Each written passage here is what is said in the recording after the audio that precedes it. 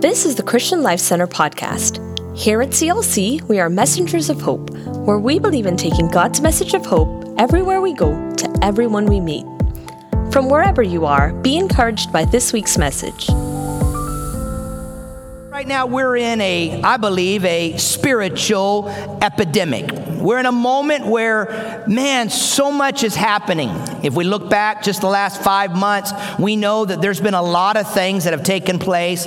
But much more than that is some spiritual issues, some spiritual things that God wants to speak into our heart and to our life today. And today, I really believe that God's going to walk with us and show us in a deeper way His Word. I was meditating on a passage. I asked you to turn to 1 Corinthians 13. But before I jump there, let me read to you a passage I believe is what God wants to do through the Word today. And it's found in John chapter 16 and verse 33. In John 16, verse 33, Jesus says, "I've told you these things so that in me you may have peace." Can I just hear that word peace today?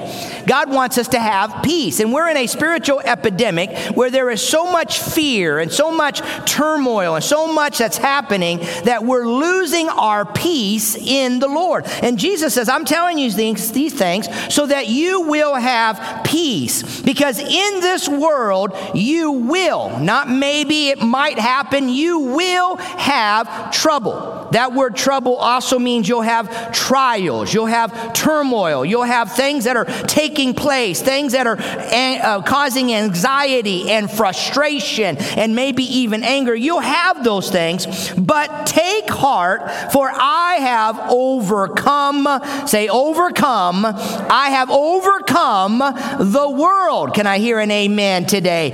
Jesus says, I'm going to give you peace, and that peace that I give you is that which will help you overcome the trials, the fears, the frustration, the anger, the angst, the what is happening moments in our life. Jesus says, I'm going to give it to you. You see, there are seasons of comfort in our life. There are seasons of challenge in our life. There are seasons where we're overwhelmed and things are happening. But God wants you to know that He's going to give you a peace. He's going to see you through it. He's going to walk with you. That His love is at work. His purpose is at work. Come on, somebody. Just say amen right where you're at. Like the page. Say amen that God is going to be with you. He's always been with His people. He's never left them. He's never abandoned them. And though we may have these doubts, these thoughts, struggles, we may be saying, God, what are you doing? And why is this happening? And what are you going to do through this? Maybe you've lost your job. Maybe there's some things that are happening right now and you're just saying, God, what is happening? He says, I'm going to bring peace. I'm going to walk with you. I'm going to be there. Don't lose heart. And as I just share that word with you today, I just want to encourage you, because I really believe that in these times of anxiety and tension, in these times, it's so easy to get self-absorbed. It's so easy to, in these times of anxiety, just to begin to be overwhelmed and just begin to feel like, man, we're not going to make it through this. And yet God says, I am with you. I was meditating in my devotions and in my times of prayer in this passage of Scripture in 1 Corinthians 13. Now, we know that this is what God says in 1 Corinthians 13. It's the passage of Scripture where He's saying that love is the most important thing. That if we love is this. And He begins to walk through what all love is. And then He comes to the very last verse. Look with me in your Bibles and in your outline, maybe on the screen here if you don't have a Bible or a device. And He comes to the very end. And in verse 13, Paul says this, 1 Corinthians 13, and now He's talking about all the things that love is. Love is this, love is that, love is this. And then he says, and now these three remain: faith, hope, and love. Say it with me. Faith, hope, and love. Say it louder. Faith, hope, and love. But the greatest of these is what? Love. The greatest is love. And the word there, the original, is agape love. It's a sacrificial love. I've been talking a lot about that recently, this sacrificial love, this agape love that's there. And so today, I want to look at, because I believe that these are the essentials of the faith, that it's the core of what we've got to believe. It's the most important things. He says that this is the essential. 1 Corinthians, and just a little background for you. Paul is writing to the Corinthian church. They have sent him a letter. He helped to start this church, and now he's moved on. And they wrote him a letter because there was a lot of problems in Corinth, in the church of Corinth. And so he's beginning to address these problems. The biggest problem in Corinth, in the church at this time, was that there was a lack of unity. There was division. There was disunity in the church. They were divided. They were split. They were arguing. They were grumbling.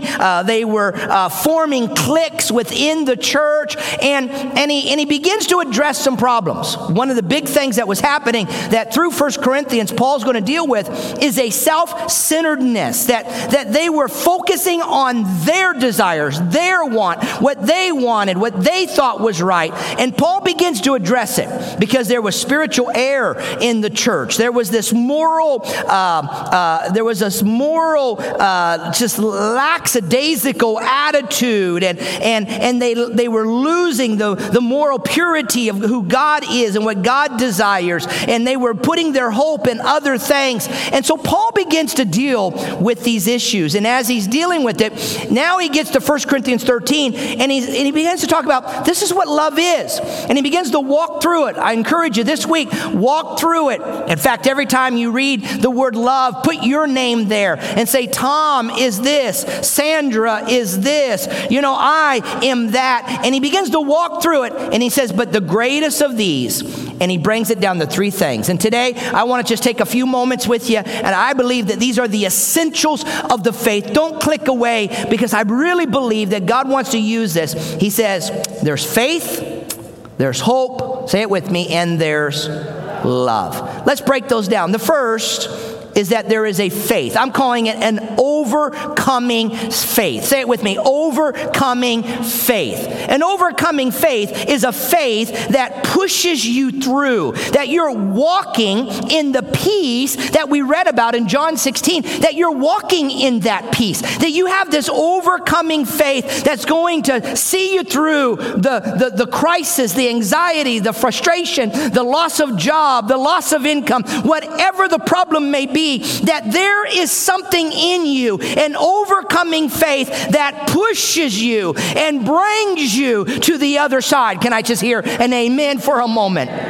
What is it? It's called God's sustaining grace. We sung about it today in that song, and maybe we'll even conclude our service today, that there is a strength, there is a sustaining grace, there is something that's lifting you and pushing you and seeing you through when everything in you is looking for an answer, is looking for hope, is looking for reasons why. There is something in you that pulls you through. I was in study yesterday afternoon, and as I was just pondering this, the Lord just really spoke to me that there are many today at the sound of my voice that you need God's sustaining grace. That what we're walking through right now, you need His overcoming faith, the sustaining grace of God that will see you through. What is this overcoming faith? Well, this overcoming faith is something that, first of all, is available to everyone. Everyone can receive the sustaining grace of God. All you got to do is say, God, give me that grace. Give me that strength. Give me that overcoming attitude that's tenacious, that says I'm going to push through and I'm going to overcome. It's what separates those who do great things for God. It's what separates those that were once on their path, but then those that drift away. With those that drifted away, they didn't have that overcoming faith that overcame trial and adversity and trouble. How many can just give me a wave and just say, amen, Pastor, I know what you're talking about. There were times I wanted to give up. There were times when the enemy said, what are you doing? What are you walking through? Why are you even continuing to give, to serve, to pursue? Why are you getting up early and having your devotion? Because there was something in you, and it's an overcoming faith. It's the sustaining grace of God that will see you through. I'm telling you, overcoming faith, it's what God values most in his people. An overcoming faith. Overcoming faith is what God is going to reward. It's the overcoming faith. Your well done, good and faithful servant is because of an overcoming faith. It wasn't because you walked through a trouble-free life. Jesus says, no. In the world, you will have adversity. When you go over to the book of Revelation, it says in the end times, it will increase. Wickedness will increase. Trials will increase. Tribulation will come upon the church. You see, we've had an idea that the church is going to be raptured out of the problems. But you see, I'm telling you, it doesn't mean we're not going to experience any problems. Because there is something about testing your faith that helps you overcome. It's the one thing, an overcoming faith, that Jesus is going to evaluate and to reward. He's wanting to develop it in you. He's wanting you to grow it. It is an overcoming faith. Can I hear an amen in the house? In fact, right where you're at, just lift your hand and say, God, give me that overcoming faith. Give me sustaining grace, God. I need it right now, right where you make it a prayer in the middle of this sermon. Say, God, give me. Say it, give me, God. Someone type it in there. Give me, God, an overcoming faith. Man, I don't think I have this verse in your scripture. Yeah, I do. 1 Corinthians chapter 1 and verse 8 on the outline. It says, Paul says, he will, God will. This is what overcoming faith is. He will keep you, say it with me, what? Strong to the end. He will keep you strong. What does that mean? He'll keep you steadfast, firm, secure. You're firmly planted. You're not falling. He will keep you. I love it. Standing strong to the end so that you will be blameless on the day of our Lord Jesus appearing. This morning, as I was pondering this overcoming faith, this steadfast faith that we're talking about here, it's where you are overcome. Have you ever gone out into the ocean and you're out in the waves and all of a sudden a wave just overcomes you and you're just overcome by the water of the ocean as it overcomes you? God says that's the kind of faith that I'm going to reward, is a faith that is overcome. It's an overcoming faith where God overcomes you with his grace. But see, the enemy has a plan, and his plan is to try to detour you and to isolate you and to keep you from experiencing that grace. You see, what I know today is the enemy's been messing with you. That's why I called it a spiritual epidemic right now, a spiritual pandemic right now, is that the enemy is trying to steal your faith. He's bringing doubts. He's bringing all kinds of anxiety and stress and worry and frustration into your life. But God says, I'm going. You see, faith isn't just, I have faith to get something. Some people have a wrong faith, and it is, I'm going to get something from God. If I grow my faith, I'm going to get. No. God is giving you faith to see you through. It's something supernaturally that he places within you that helps you to push through no matter what you're going to face. He says, that's what I'm going to give you. This overcoming faith that's going to see you through. See, what I know is that God wants you to finish the race. What I know is that God wants to strengthen you through your journey. Yes, you're going to have trouble. I keep saying it because you got to get it. There's going to be anxiety. There's going to be problems. There's going to be pandemics. There's going to be stress. There's going to be all kinds of things. But God says, man, rest in me and I'll give you strength and grace that'll help you to overcome. It's an overcoming faith.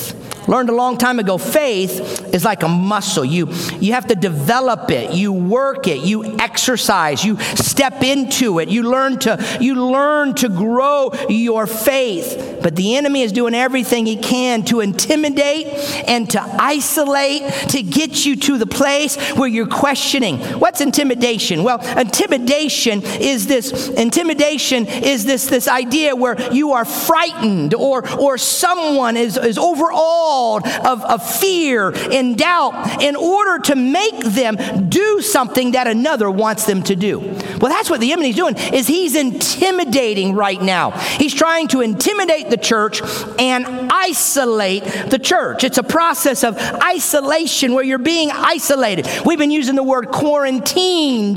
Well, the enemy is trying to quarantine your faith. The enemy's trying to isolate your faith. He's trying to isolate you. Man, one of the things I'm worried about the most in this pandemic right now is that your faith is being isolated. Because if it's isolated, the enemy will intimidate. And if the enemy intimidates, he will begin to steal the joy. And he'll begin to come at you, and you'll begin to doubt. That's why Peter says in 1 Peter 5, 8 and 9, be self-controlled and alert. Self-control, by the way, is a great quality. It's a character quality of the Spirit in your life. We need a lot more self-control, especially on social media these days. Can I just say, we need a little bit of self-control. Everything you think, you don't have to type. And everything you think, you don't have to say. I'm just saying, right? If you don't have something good to say, maybe you shouldn't say it at all. I mean, that's what we taught our kids when they were little. And here he says, be self-controlled and alert because your enemy is looking to devour. So what's the key? I want to go on to point number 2. What's the key to developing this overcoming faith? I just want you to know the key to overcoming faith is learning to abide. Say that word with me, abide in Christ. What do you mean by abide? Now, don't miss me. I know that I'm going from teaching to preaching to exhorting. I don't want you to lose me. Don't click away just yet. Hear me. The key to developing this overcoming faith is learning to abide in Christ. Look how Jesus says it in John 15. As the Father has loved me, so I have loved you. I loved you. Now, remain in my love. You see, it's that word remain. That's the word abide. Abide in my love. Remain in my love. My love is a sacrificial love. My love is a love of commitment. My love is a consistent love. It's a love that you don't have to earn to get. It's my love that I have for you. Remain in it. Stay in it. Remain, abide in my love. If you obey my commands. Oh, there's a condition. When we obey the commands, we abide in his love. We remain in his love. You see, this is a reality, is when you're learning to walk in the ways of God, you're learning to abide in the very presence of who God is. So if you obey my commands, you will remain in my love, just as I have obeyed my Father's commands, and I remain in his love. So when we abide, what happens is we begin to catch the values of God. When I learn to abide, I begin to understand the principles of God, the beliefs of God. I begin to understand what's important to God. When I continue, I remain, I abide, all of a sudden I'm developing. Why is this the key to an overcoming faith? It's the key because when you learn to abide and remain, you're developing the fruit of the Spirit in your life. Boy, the fruit of the Spirit is one of the greatest things. Fruit is your character. Fruit is developed. Fruit is matured. If you pick a fruit too soon, or fruit can get rotten, fruit is that which when we develop it and when we grow it, when we learn to remain, say it with me again, remain, abide in the love of God, we develop that. When I abide in Christ, Christ prunes me. And sometimes my attitude needs a little pruning. And I don't think I'm the only one.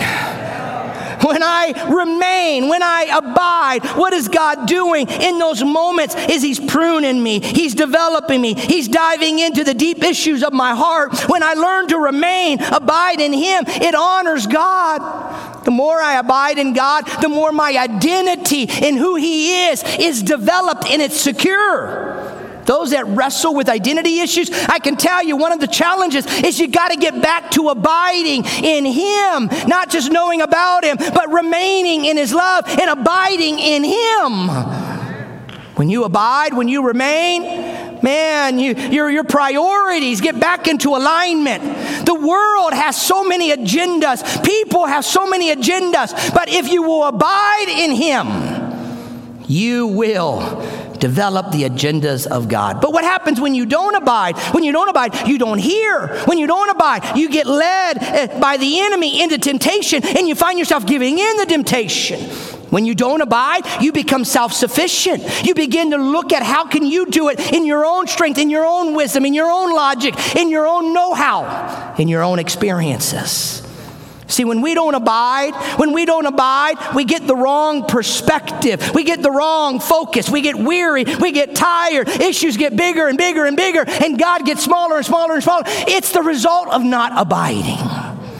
So here's the assignment that I have for everybody today. Here's your assignment in your life group, in your small group, in your ministry group, with those that you're watching right now, with those that you came to the service with today. On the way home today sometime, in your small group, sometime during the day, ask others, what do you do? Make it personal. What do you do to abide in Christ?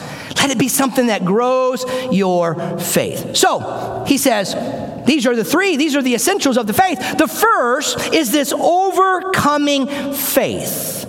The second, this overcoming faith. The second, he says, is faith, hope. This hope is an unshakable hope. Now, man, I was very passionate, I know, about point number one. Point number two, though, I think it's just as good. Point number two is this unshakable hope. I mean, it's believing in what you yet don't see. It's seeing in the spirit what is not yet in the natural. Come on, somebody. Here, just get with me right now. It's visualizing in the future and beginning to say, this is where I'm going. There's a hope that I'm going to get there. I'm not there yet. Life is not there yet. Things aren't there yet. But man, I see something. It's in the future. It's coming. I'm moving there. And I believe you're seeing it before it becomes a reality. You see something and you begin to move towards that before it really begins to happen. I mean, when Jesus, after the crucifixion, he found his disciples and they were hiding in fear, and Jesus come into the room where they were, and when he gathered them and he saw them, he says, peace be with you. See, what Jesus wants is that you and I have this hope, and it's an unshakable hope that it cannot be shaken from my life. I like the way Paul says it in another scripture. In Hebrews chapter 6, verse 19, Paul says it like this. Paul says that we have this hope, and it's like what? An anchor to what? To my soul. Your unshakable hope is an anchor to your soul. What's the soul? It's the mind, my thoughts. It's where the enemy is doing his battle in my mind. It's the battlefield of the mind. You have this hope that's there. There is this hope that's an anchor to the soul in my mind, in my emotions, and even in my actions, my will, and what I'm going to do. But when the devil comes, he begins to tempt, and he begins to bring circumstances into our life, and frustration, and all of these things that begin to happen. Problems are bombarding us like waves that are crashing and crashing and crashing. All of a sudden, hope gets lost. And when we lose our hope, all of a sudden, this unshakable hope begins to be something that gets lost, and we begin to lose the vision of what God has for us. Now remember, vision is a preferred future of what we see in the spirit that is not yet now in the natural. It's not just my vision, but it's the vision of what God wants to do, the vision of the glory of God to expand the kingdom of God. And it becomes such a passion within you. It's consuming within you. The prophet said it's like a fire that's shut up in your bones. There is a passion that drives you. So this is my challenge for you. My challenge for you is to ask God, how would God want you? And what would he want you? Let me rephrase it. What would he want to do in and through you right now? What is he desiring? What is he pushing you for? What is he pushing you towards? What is he wanting you to do to expand the kingdom of God? You see, in a pandemic, and I believe it's a spiritual epidemic right now, in a time of isolation right now, I believe what's happening is we're being isolated and we're moving further and further and further away from the visions of what God would have us to do to expand the kingdom of God. And I think we've got to stop and we've got to say, God, give me this unshakable hope that it is not going to be shaken loose, that there is a hope in me. And this hope is a hope in what you're doing. It's a hope that you're still in control. It's a hope that one day you're still coming back. You're going to redeem us, that you're restoring. And what we see right now, this is not the preferred vision and future of what we believe God wants, but God, you're moving us to that day. I want to speak to your heart for a moment, because there are some, I believe today, watching and listening at the sound of my voice today, you have lost hope. You've been walking through some hopelessness. You've been walking through some times of difficulty. For some, you're hearing me right now, it's because of a job loss. Maybe it's because of an illness. Maybe it's because of some failure. Maybe something has happened to you and you did everything you could to not let it happen, and it still happened. It was out of your control. I was talking to someone this week. They were sharing with me some of the problems that are happening in their life right now. And usually they're very in control, and these problems are completely out of their control. And they were like, I just don't know what to do. Well, can I give you the key to developing this unshakable hope in your life? The key is to keep your eyes, say it with me, keep your eyes on eternity. Don't keep looking at the here and the now, but I want you to look at eternity. I want you to look at what's happening in this world, but say, this is not heaven. This is not the end of the story. This is not what God has planned or purposed. This is not the end. The key to persistence and unshakable hope is to keep my eye on the fact that one day I'm going to be with Him. One day we're going to worship with Him. All nations, all people groups. We're going to come together and we're going to glorify Him. If you keep your eyes on the Lord, if you keep your eyes on eternity, but if you don't, if you keep your eyes on what you see, it will destroy your hope. If you just look at all the problems that are around, all the injustice that's happened, prejudice and the pandemic and the loss of job and income, everything that's happening just in the last 6 months, when you look at that, I mean, it destroys hope. But can I tell you, hope in Jesus is a hope that says, I'm going to persist. I'm going to persist when I don't feel like it. Just say amen right there. Someone type it in that note chat box right now. It's persisting when I don't feel like it. You see, when you persist when you don't feel like it, you're keeping your eyes on eternity. It just keeps building your hope. When you're doubting God's promises, when you're doubting, it destroys hope. If the enemy can get into our thoughts, in our mind, the battlefield of the mind, if he can begin to get into our mind, it'll begin to create this sense of doubt, and it'll destroy your hope. But let me tell you, hope is in the promises of God.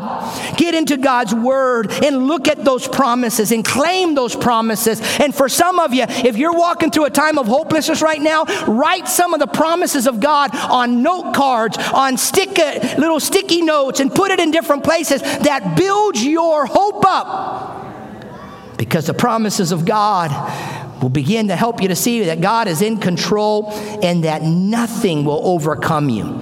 The third and final thought, and I want to take a moment here, and in our last moment, don't click away for me, because this last point, I really want to help us to understand it from Paul's writings in the book of Ephesians. We've got this overcoming faith. We've got this unshakable hope. But thirdly, we've got enduring love. Say it with me, enduring love. Now, enduring love, what is that, Pastor? Well, enduring love is a long-lasting love.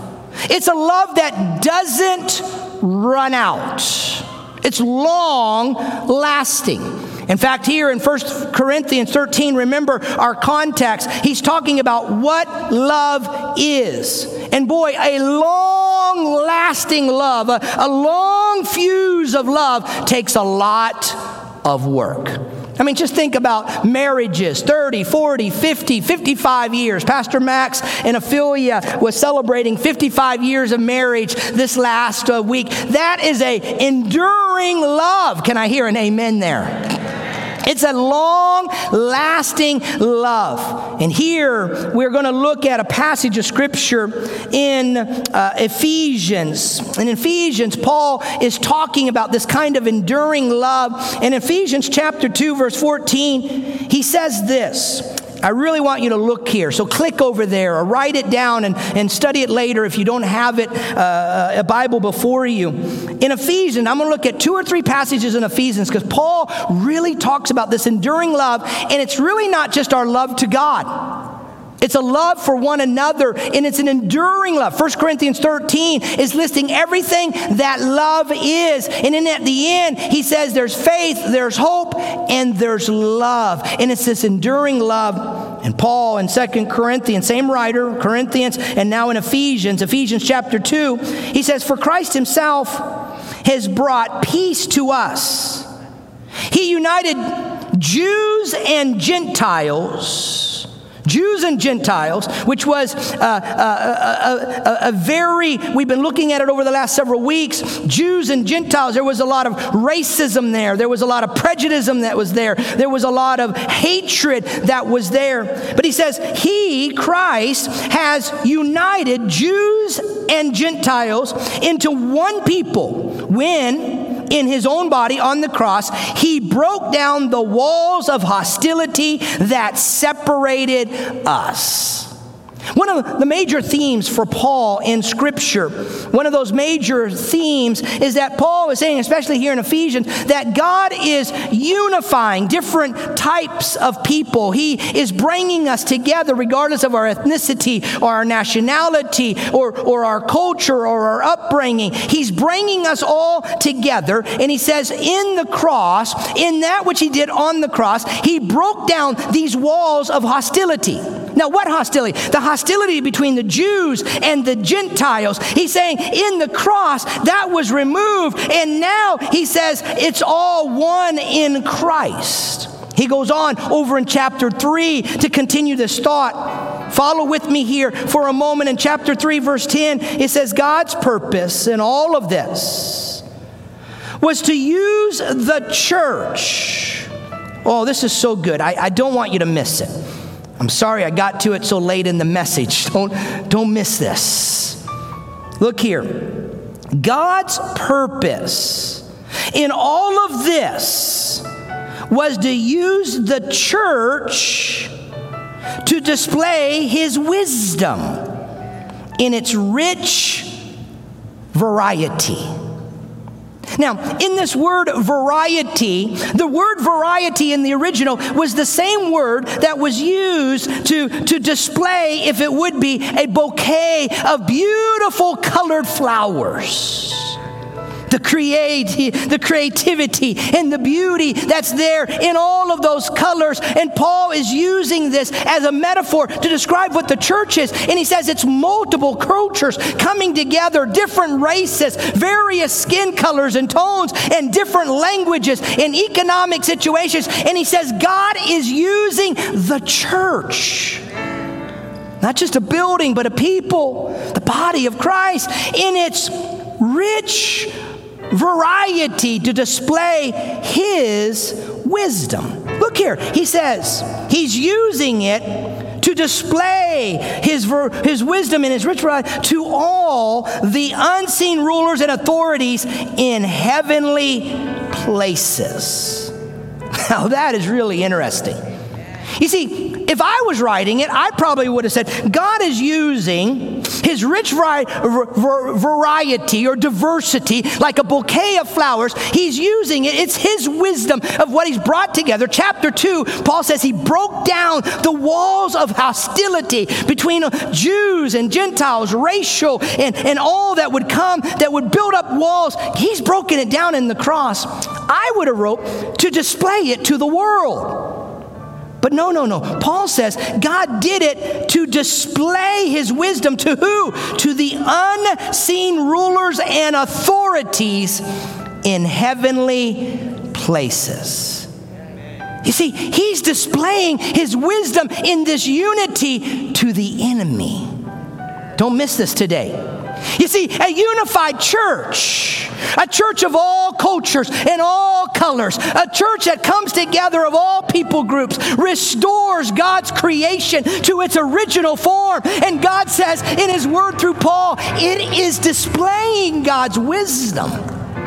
You see, the enemy's tactic that's being used right now, and boy, it started in the world and it's come into the church now.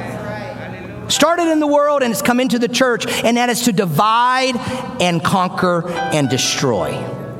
If the enemy can get us divided, if he can conquer us, if he can overwhelm us, the enemy and his hordes of demons are at work to divide humanity, to segregate us and separate us, and to make us suspicious of one another and fearful of one another, and to have the root of fear be at the very core of who we are, and that fear leads to prejudice against others.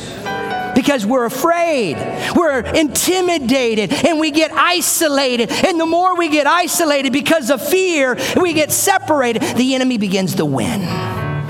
And boy, I see it happening in the church, and it distraughts me right now to say, God, you are displaying your wisdom in the variety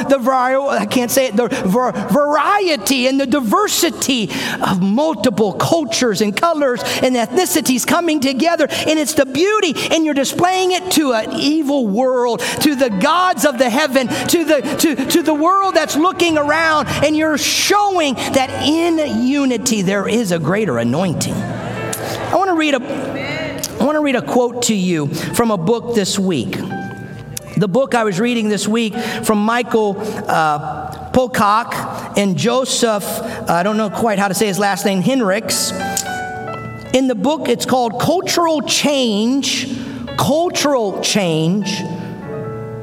and Your Church. And he says this: when we take time to be with people, a relationship is developed. Both parties drop their masks. They respect each other's convictions, and they understand each other's sufferings. As we listen to our friends' real beliefs and problems, we divest our minds of the false images that we have harbored, and we are determined to also be real with them. You see, what Paul is saying here is that this enduring love, yes, is a love for God, but this enduring love that he's referring to and he's coming at in 1 Corinthians 13 is an enduring love for one another. Enduring love, bear with one another. Endure, it's a long-lasting love. You see, the enemy wants to divide, conquer, destroy. He wants to break the unity of the church. And that's why Paul over and over again will plead with the church. He'll plead with you and I. He'll plead with us to bear with, to walk together, to honor one another, to exhort one another, to encourage one another, to build up, not tear down, to inspire and not divide. That's what he calls us to do. So one more chapter over in chapter 4. We started in Ephesians 2. We looked in chapter 3. And now over in chapter 4, he says this: there is one body. There is one Spirit. Therefore be diligent, is what he's saying, to preserve the unity of the Spirit in the bond of peace. So we're one body now.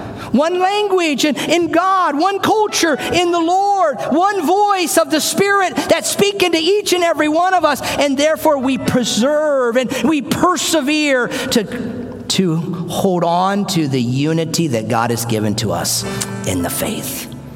But when we allow disunity and division and intimidation and isolation to come, it separates and it divides the church. And when that happens, we begin to lose perspective. When we allow it to happen, our emotions begin to rise up, and criticism and pride and jealousy and comparison and all of that begins to come. And that's why Paul is going to say in Ephesians chapter 4, later in that book, he says in chapter 4, verse 2, make every effort. Say it with me. Make every effort.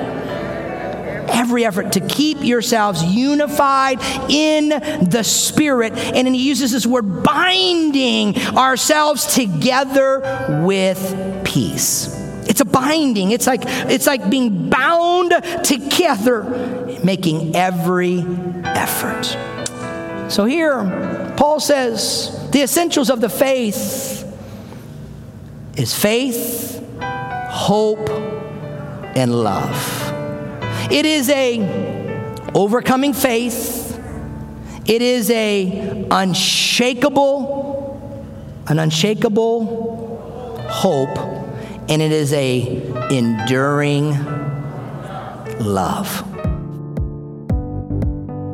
If this ministry is making an impact in your life, why not help us make an impact on the lives of others by partnering with us today? You can give through our CLC app or at clcftl.org/give. Thank you for listening, and remember to subscribe for more inspiring messages like this. Now go and be messengers of hope.